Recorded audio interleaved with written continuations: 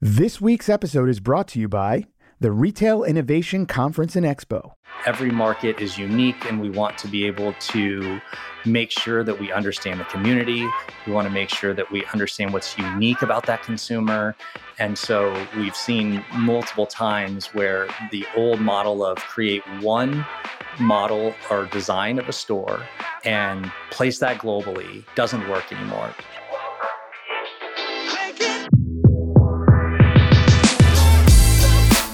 You're listening to Retail Remix, your inside access to candid conversations with the people shaping retail's future. Here's your host, Alicia Esposito. The vast majority of retail sales still happen in stores. It's no surprise then that we're seeing even the most digitally driven brands venture into physical environments. That's where companies like Starch Creative come into play. Brendan Ball, CEO of the company, spent a good portion of his career in-house working for a brand. Now he's helping other brands and retailers reimagine their experiences, venture into physical environments, and of course, bring the best of community, technology, and cultural activation together. We dig into his work, the trends that he's seeing, but also some of the pitfalls, challenges, and missteps that so many brands have to navigate as they put their plans together. We know a lot of the folks listening to this show have some sort of physical store presence, so we think Brandon's expertise and, of course, his experiences working with brands, it's going to be extremely helpful. Listen in and be sure to get a notepad ready or get your Word doc going because you're going to have some great quotes, insights, and takeaways to share with your team. Brandon, thanks so much for being on the show. It is great to have you on. Thank you, Alicia. Excited to chat with you today. Yeah, we have a lot to get into, and I always love to have folks on the show that are really immersed in this new era of store design and experience. So to kind of give folks the lay of the land, why don't you start by sharing a little bit about Starch Creative and the work that you do for the retail sector? I'd love to. We founded Starch back in 2015. So prior to Starch Creative, I was working on the brand side for VF, running the global retail program and for Vans specifically. And I felt that there was this really good opportunity to help smaller brands accomplish what their retail needs were outside of being a large corporation. Those that had large barriers of entry. I had a team of 30, 40 people at one point, and there's a lot of brands that I was really passionate about. And I thought, there's no way that they could financially take on a team of this size to really move the needle and get to where they want to be. And so it was kind of a hybrid model mentality of how can we do less better and have more impact with smaller brands while also helping large brands be a little bit more dynamic and move and not get kind of stuck with the traditional creative that they'd been using year over year, the traditional retail mentality of we just update our store every 5 years and we copy paste everything across the globe. So we started that in 2015 and really honed in as a service provider that was based on being a bolt-on to the existing companies around consumer experiences in retail. And we really feel there's a strong thread that connects those two, which is you're really trying to create that emotion and feeling through all of the touch points and human experiences that you have. And so the consumer experience and retail thing were really hand in hand for us. To date now, we have offices all over the US in California, Portland, Oregon, and Soho, New York. Great. And I really appreciate the fact that you leaned into this mission, both for the larger retailers and brands, but also the emerging ones as well, because I do feel like just covering this industry that now more than ever, there is that opportunity for different players and different sized companies to almost learn from each other and kind of play from the same playbook in a certain respect. So it's interesting that you guys are kind of the connecting point. And, you know, obviously physical experiences are your bread and butter. It's what you do day in and day out. So I'm curious, knowing this scope of your customer base or your audience, what are you hearing from them? Like in terms of their goals, their priorities, especially as we think about where consumer demands are today for the physical environment, because it's always evolving. But I feel like now, especially, we're at this really interesting juncture of like what consumers are wanting and expecting from the store. The goals are really aligned to the business. So they're not all necessarily the same. If you're a digitally native brand that's transitioning into retail, you may have a really aggressive approach. Maybe you're looking to open 25, 30 doors, and this could be part of your top line growth strategy. And then there's other smaller digitally native businesses that are looking at what their key city offerings could be and how they could use these as marketing vessels and experiences to help educate the consumer on the brand. But they're not as concerned with the four-wall sales and revenue of the space. So the needs and expectations and really the kind of ROI that the clients have really range across the board. I would say the one thing that all of them have in common is that they want to make sure that the environments are really connecting to the consumer and telling the brand story in a very organic and natural way to help them understand what the brand stands for. As we all have seen, the consumers are really, really focused on supporting brands that have the same ethics that they do, that believe in the same things that they do in terms of whether that's around sustainability or whether it's around climate, whatever that may be. So helping communicate that messaging and those experiences in the four walls is predominantly what every brand's main objective has been. Excellent. Yeah, it's definitely very interesting to hear how brand leaders are looking for those connecting points between their business objectives and what they obviously need to accomplish to validate their investments in a business sense. But then it's also about creating these great environments that not only engage consumers, but truly immerse them in what the brand is all about, that deeper level of storytelling, so to speak, versus like, oh, we have like these product lines and we need to get them front and center to achieve like X sales outcomes. Like it just feels a bit more rich and a bit more dynamic than the discussions have been in the past. But double clicking, so to speak, into the consumer and what they're expecting,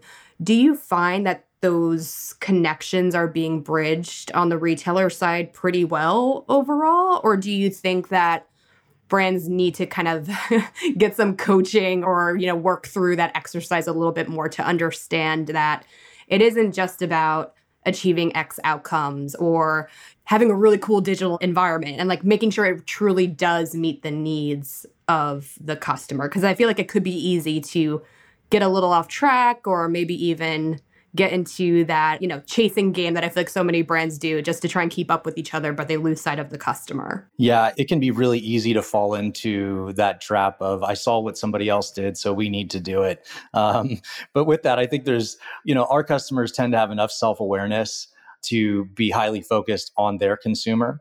And our job, where we really come in, particularly for brands that are not in retail and are transitioning into brick and mortar, is to help them understand what their identity looks like in a physical environment.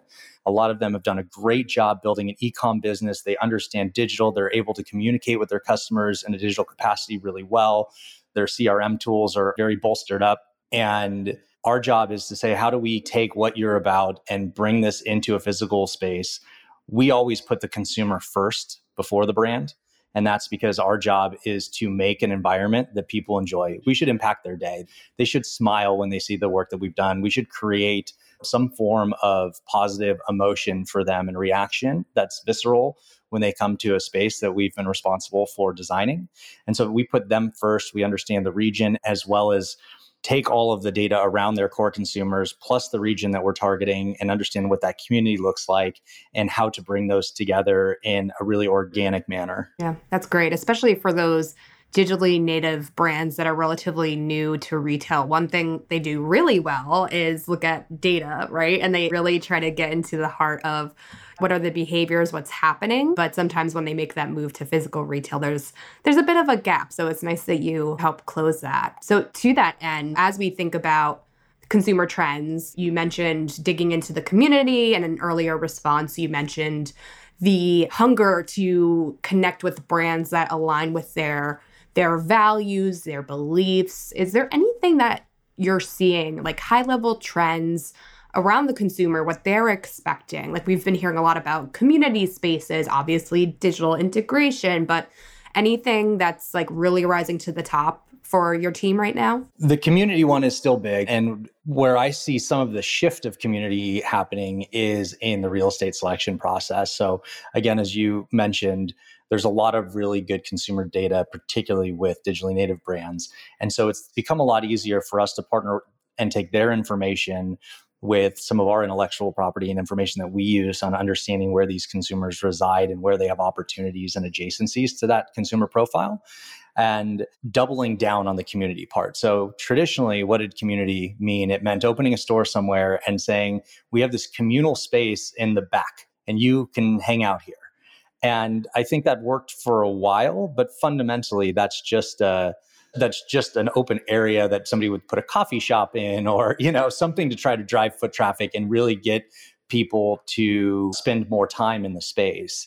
Where now we're creating more unique experiences in those communities that ties directly back to like what the culture of the community is, as well as the brand. So finding different areas that are not usually your A or B level cities that may have these really tight communities around, let's say, mountain bike riding, and understanding how this is actually a community center that has activity and programming planned for the mountain biking community. It's not just a coffee shop. There could be different workshops. So all of the programming that goes in with the community side has definitely been a big part.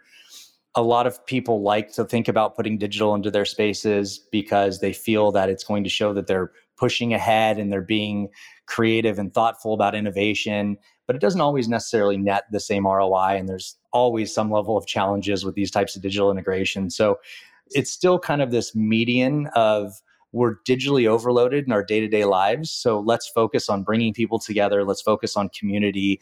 And if there is a digital integration component to it, it's more about how we communicate to these people, or perhaps how we allow them to get more immersive in storytelling that they can do with their mobile devices in a space if they want to know more about a product. And the other thing is really just creating, like you mentioned, a physical experience that people can learn from, and they have something that they can share with other people. We just opened a store here in Soho 2 weeks ago, and there's art installations in the store, and you have the opportunity to be educated on the artist, who is a marine biologist, and it's a completely sustainable art installation that he did, which the whole brand is a sustainable brand. So telling these different stories and touch points around how you can help the planet is something that drives value to the consumer as well. Yeah. So Brendan, can we dig a little bit deeper into that balance of creating experiences that resonate with the consumer, that are relevant, create that community, but also are still very brand aligned, brand relevant?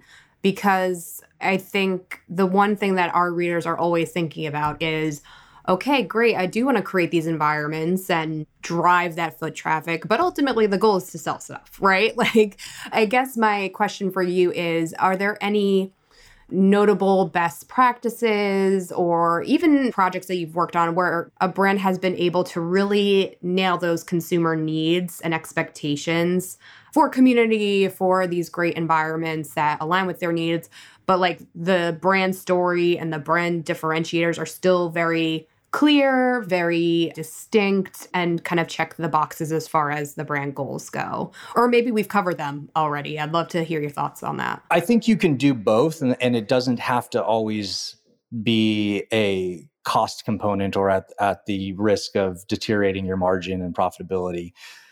Typically, when we look at pro formaing out a store, we have a rate of growth of the margin and sales year over year. So you're really investing up front into the local consumer, to driving foot traffic and driving awareness. A lot of what I'm speaking to is the digitally native brands moving into new markets. It's not always in your best interest to come in and expect to have a store that's performing at 30 to 40% EBITDA in year one, because that's only measuring four-wall sales. So if you're getting outside of the four-wall and you're understanding how this is impacting your digital sales, how it's impacting your brand equity, the view of the impact is far greater. And so to me, it's a very old way to look at retail is we're in it to make money, but how much revenue do these four walls produce versus actually measuring all of the data around the adjacent zip codes and understanding how much e-com has driven up over that time. How many of these consumers are finding out about your brand through their friends or by walking by or by participating in a community event and then taking that transaction home. So I think it's a little bit of a different mentality in terms of the profitability section of it. And equally understanding that a lot of these brands are building. So you don't want brands in the red. Our job is to make sure you're in the green, but it's all about how you program the store. It's all about running it efficiently and making sure that the consumer experience is something that's unique, which is going to drive repeat foot traffic. So some of those kind of ancient rules of how we operate still exist and emerge their head as important, which is the customer service and the experience and understanding how you can educate people on the product and the brand. And if you as a brand know what you stand for and you have your mission statement, you have your ethos, it gets a lot easier to distill that to the consumer in a physical space. I really like your point around kind of reframing the impact and results, because I know there have been a lot of other discussions around like, how do we measure success of the store? Like, what is the impact? And of course, a lot of that ladders up to the goals of the space to begin with, right? So it seems like that's kind of, flag, so to speak, that our listeners really need to be thinking about. But as they consider making store updates, opening new experiences, because, we've done our own research of our audience and there was equal emphasis on new store locations as well as store redesigns, reformatting stores, etc. What are some of the missteps or possible pitfalls that our listeners should be looking out for in this process? Because I'm sure depending on the brand that you're working for, how much heritage or baggage your company has, there's kind of an old way of thinking about things, of looking at things. Is there anything that our listeners need to be looking out for as they have these internal conversations and start to build their plans for what these new store environments look like? The most important one is always real estate and understanding where your brand belongs and if you're going to the right place and what your expectations are. We all know how expensive New York is, and that may not be the right consumer for you. Just because you think New York, there's 9 million people, so we should put a store there. That doesn't make that a solid strategy. So the real estate component's a very important one. And we spend a great deal of time around real estate with our customers. The other big one that it drives me kind of nuts is the copy paste method. And we've seen a few brands do this recently in their race to open as many stores as they can. They have forgotten about the consumer and they put a brand flag approach first. You can design a beautiful store, but you shouldn't place that exact same copy paste footprint in every market. Every market is unique, and we want to be able to make sure that we understand the community. We want to make sure that we understand what's unique about that consumer. And so we've seen multiple times where the old model of create one model or design of a store and place that globally doesn't work anymore. It used to be known as like the Starbucks model, right? You created this globally consistent brand.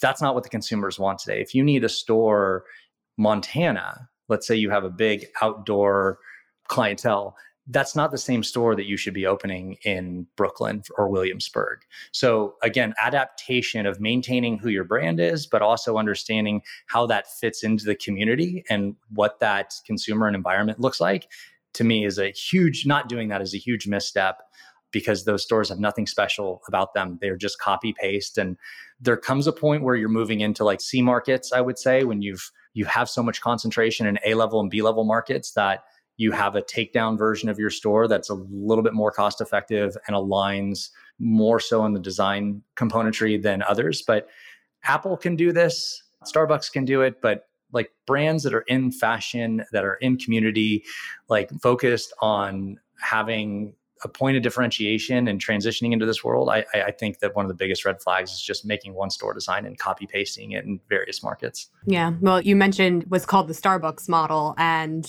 that model doesn't even work for Starbucks anymore. Yeah. I mean, look at how many variations they've created now, right? Consumers want different experiences. And the other thing is just understanding that retail is not a set it and forget it. And you can't just open a store and throw some goals at it and assume it's going to perform. It has to be farmed. It has to be watered and nurtured. And you have to think about what your cycle is going to be in regard to doing merchandising refreshes, changing out window displays. And I know a lot of this stuff sounds like basic 101, but we've seen a lot of this with people who transition into brick and mortar from digitally native at D2C brands that they just set it and forget it. And then they don't understand why they can't maintain that sales momentum they had out the gate. So understanding how to activate the space is a very critical part. Yeah. And I guess a supporting or adjacent point to that is also using technology in a set it and forget it sort of way too. I know there have been so many discussions, debates, articles about what has been happening with self-checkout even. That's probably a podcast episode in and of itself, right? Like so many retailers use that as the silver bullet, like this is going to meet our needs and address the issues with our workforce. It's going to make it faster and easier for our consumers. But then that point of interaction, that point of engagement with the brand is gone. And some people don't want that type of experience. So it's just been interesting to see the do-si-do happening with that technology in particular. Yeah. And I think it's interesting, right? Because there's two very big different classes of retailers in that conversation. If your objective is you are digitally native, you've fallen into private equity, let's say, and your fastest way to grow top line and to grow the brand is going to be through retail ventures. The last thing you want is to not have a hand-to-hand experience for people to get to know the brand and educate the consumer. If you're Best Buy or Target and you're looking at how do I control labor cost, everybody already knows who we are. We want to drive people to the store, but we want to minimize our SG&A and overhead. I understand you want to create selfless checkout, but as humans, we do still crave interaction. If you're trying to grow a brand, you need those brand evangelists in your store, educating consumers, walking them through it, telling them what's special about your product. That's the human to human connection that you can't replace when you're trying to grow. It's pretty vital to that growth. Oh, that's a good point. There's definitely some nuance there.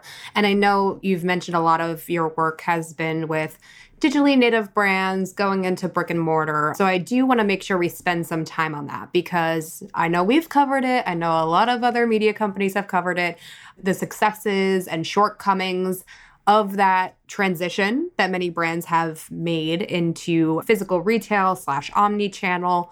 But then there are debates around just the evolution of D2C as we know it, right? So I'm sure you've been in a lot of meetings and conversations around this very topic. So I'm curious, how are discussions shaping up around this in your chats with D2C leaders, those that are kind of in the trenches, so to speak, helping drive their brands into this new era? And is this a long-term reality that is just going to be shaping the market as we know it? What's your take on what's happening now? So we still have, and this figure's a little outdated now, but what is it? 92% of retail sales all still happen in brick and mortar. Yep. So it's a very, very long road to being completely digital. The understanding that this is a place for experience, for education, is where most people are hammering down and understanding how you can leverage the two together and say, how does this brick and mortar store help drive revenue to the system I have set up really well, which is my e-com platform? It falls into the strategy. So for some brands, there may be a more cost-conscious approach versus doing a massive flagship store. It may be a little bit more cost-conscious. Hey, we want to get X amount of doors open in these markets, but our CapEx budget is only this because they have the limitations within what they can spend versus going and opening the new Tiffany's store in New York, right? Those are pretty significantly different kind of budgetary and experience components. But the brick and mortar component isn't going anywhere anytime soon. But what you're hearing is just the continued need to reevaluate how that creates an emotional impact for a consumer and how this is the one place where still to this day, you completely own your brand. All the storytelling of who you are is completely up to you.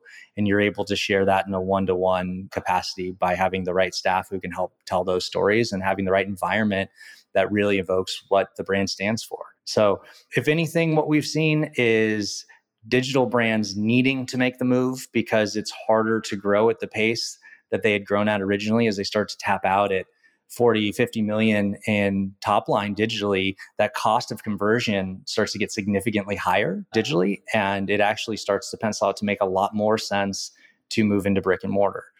The other part of that is if you are a private equity backed business, if you have the ability to open 20, 25 retail doors and they're all going to do $1 million plus tick top line, you've added 25 million to your top line. And at some point, I'm assuming your backers are looking for a second transaction. And so this is a really fast way to capitalize the cost, grow the brand equity, as well as the top line. So brick and mortar still makes a lot of sense, even for digitally native brands. Some of the older brands have to make adjustments. Having 500 stores may not make sense for them anymore. Maybe they need to be a little bit more focused on the real estate, renegotiating real estate, what the key markets are. But all that's done is create opportunity for all the digital brands moving into the space. Got it. And then I have to ask, are there ever cases where it doesn't make sense for a brand to go into brick and mortar, or is it a matter of changing the vehicle through which they're going into brick and mortar? So it's not so much a permanent store, maybe it's a pop-up or a product drop, collab, like that's where you kind of get into the alternative type experiences. I guess I'm trying to self-navigate. Is there a decision tree where it's like, oh, okay, well, maybe we don't need stores right now or ever? Or is it just like, it's only a matter of time before you need to open a store. It's just a matter of when. I think it's absolutely both. So there are a lot of brands that we meet with, and I'm very honest, and I say, I don't think you need to move into retail. I don't think it's the right time. It could be a budgetary component. It could be size and scale. There could be faster ways to get to their goals. As mentioned, brick and mortar is not a set it and forget it. And so having the foundational team to actually run and manage multiple doors becomes very cumbersome. And it's a different skill set than somebody who's highly functional and operational in the digital side of the business. So it requires a whole different team of individuals. And that's a lot of overhead. So there's been multiple brands who said, I don't think it's the right time, but if you want to do something, let's find the right strategy around a cultural moment, an experience, something happening in a city that's connected to your consumers. And of course, let's look at what does a short-term pop-up look like? You don't have any fixed overhead. You're not signing a long-term lease that you're not ready for.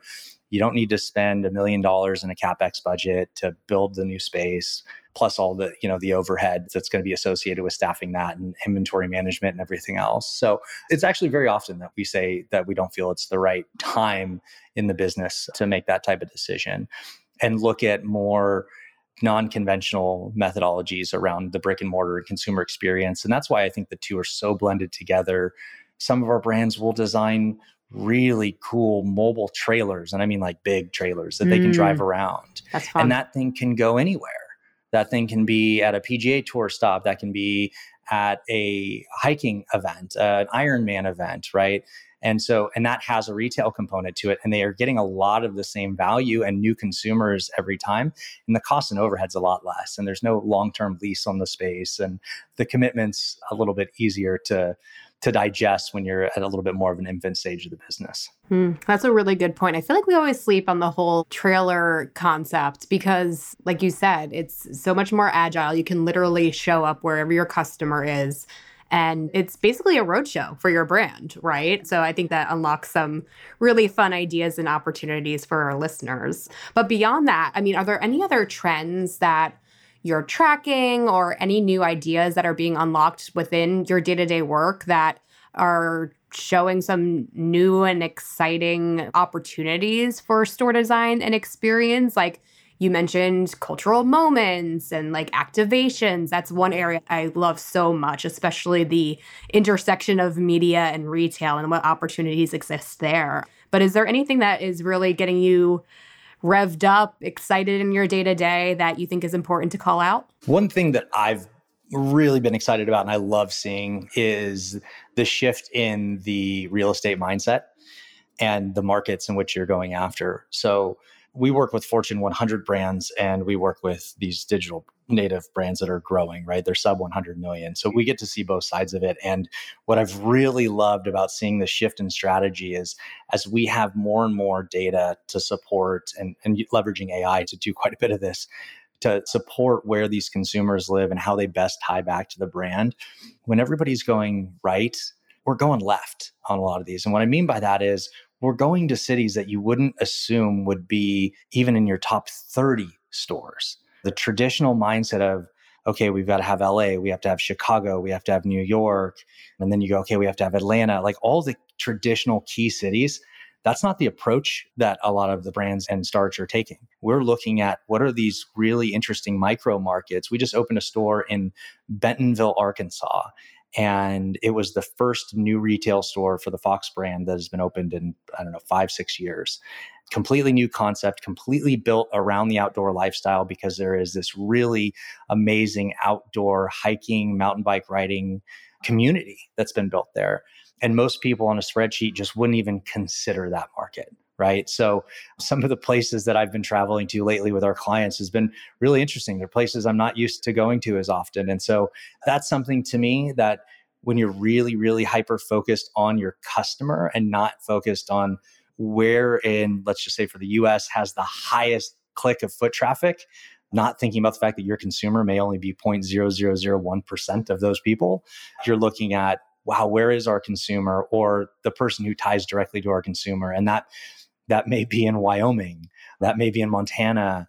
So it's been a lot of fun looking at kind of some of these non-traditional real estate markets. And we have multiple customers doing this in non-traditional key cities. And that's been a lot of fun because it's really gives you the opportunity to be very authentic and community driven and think about what really fits in with the community in those spaces. That's super fun. And it's always good to see what new growth opportunities exist within those overlooked areas, right?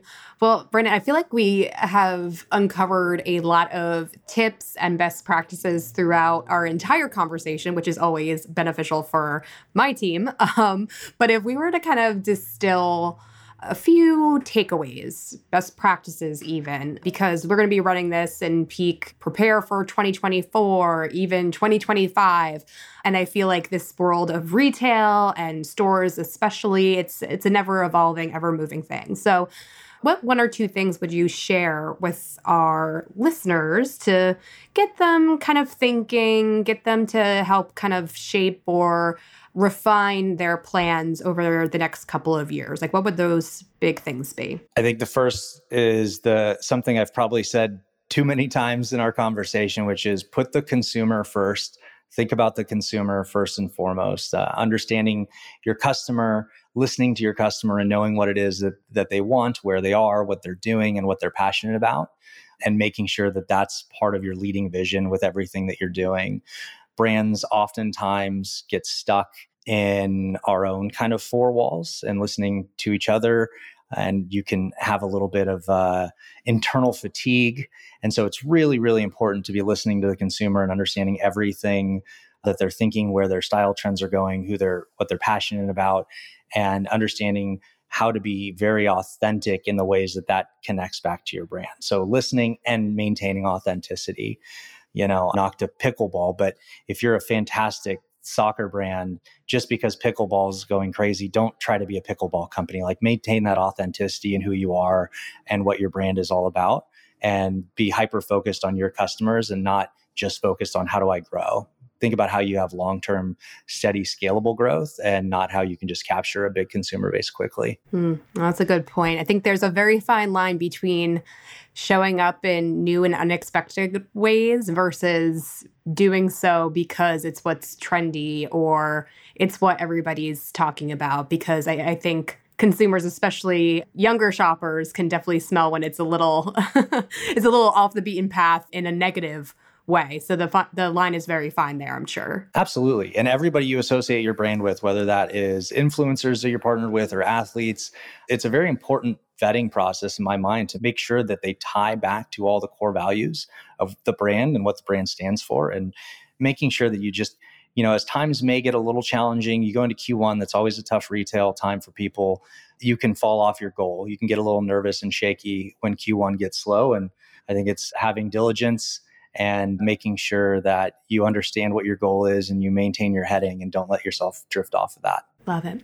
Well, Brendan, this has been a super insightful conversation. It's always beneficial to get the folks that are doing the work, having these tough conversations with brands and retailers as they figure out their next moves in this world of retail and store experience. So thank you again so much for taking the time out to chat with me. Oh, thank you, Alicia. I greatly appreciate your time today. And to all of you listening, we would love to keep the conversation going on this topic. We always do. So if you have any follow-up questions around this episode or anything particular you'd like to ask Brendan himself, leave us a comment on social media. We are at Retail Touchpoints on LinkedIn, on our Touchpoints on X. We'd love to hear your feedback on the episode as well. And hopefully this will lead to an ongoing discussion around the new ideas and inspiration points that you're leveraging for your store experience. And of course, if you haven't subscribed to the show, be sure to do so. We're speaking with folks like Brandon every week, digging into the latest topics and trends on all things customer experience. So when you do subscribe, you will get the latest and greatest delivered to your device.